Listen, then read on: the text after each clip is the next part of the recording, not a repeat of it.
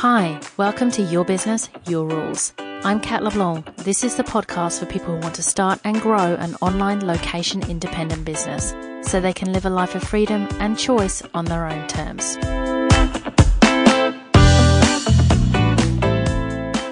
Welcome to episode 29, Business Satisfaction and Your Entrepreneurial Design Profile. I'm excited to share something new with you today, and it's been something I've been working on for a little while. It's in its first iteration, but I think it will be really helpful for you, even if many of the additions that I have up my sleeve aren't quite ready yet. First, a little background on where this comes from. When I first started helping people find the right business idea one-on-one, I got my clients to fill out a huge amount of prep for me. I would use this prep to do my own analysis on who they were as a person to figure out their business idea and how we should set their business up. The question I would ask myself was, what does this person need in a business to be fulfilled and happy?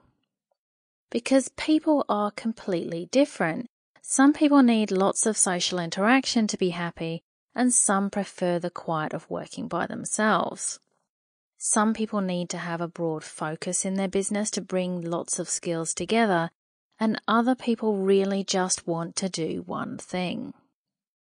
I would go through my clients' prep and pick out these elements that I would see in their personality. At the time, I didn't have a system to do this. I was just figuring out who they were so we could build something that felt good for them on a day-to-day basis. Think about it like this. If you were to tell a person who hates being on camera that they need to live stream every day, they are going to hate their business. If you tell someone who loves presenting that they need to pore over their analytics each day, they're going to want to kill themselves, right? We've all heard of work satisfaction. But what about business satisfaction? The assumption is that if we work for ourselves, all of those issues that we had in corporate, like dealing with bosses and politics and work we didn't like, go away. But that's not completely true. Instead, we have to manage ourselves as opposed to being managed, either well or badly, by other people. And we have to figure out what gets done and by who, or by ourselves. But there are ways of starting a business that fits your personality and running your business in a way that also feels good to you and to set up an environment that suits you. But most of us don't know how to do that because we've never had to do it before. The first step there is to really understand how you operate. And that's where I started with my clients. Really, I was looking to figure out what their operations manual is, right? What their run book is. I would figure out how they operated and what they needed to feel good in a business. Essentially, what would give them business satisfaction. And this approach worked really well. I never shared what I was doing because it seemed like, what else would I be doing, right? Surely this is what they're paying me for. But then I realized that no one else is talking about this. Almost exclusively, other leaders in the field are pushing one way of doing things, the way that worked for them. No one's thinking or talking about creating work satisfaction inside of businesses, but it can be done. So recently I sat down and worked out exactly what I had been doing when I helped build my clients' businesses so that I could turn it into something that could be used outside of my own head, and the Entrepreneurial Design Profile was born.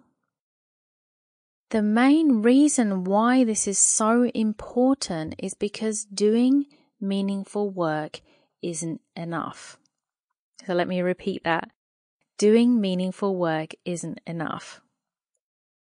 We all know we want meaningful work, right? That's a given.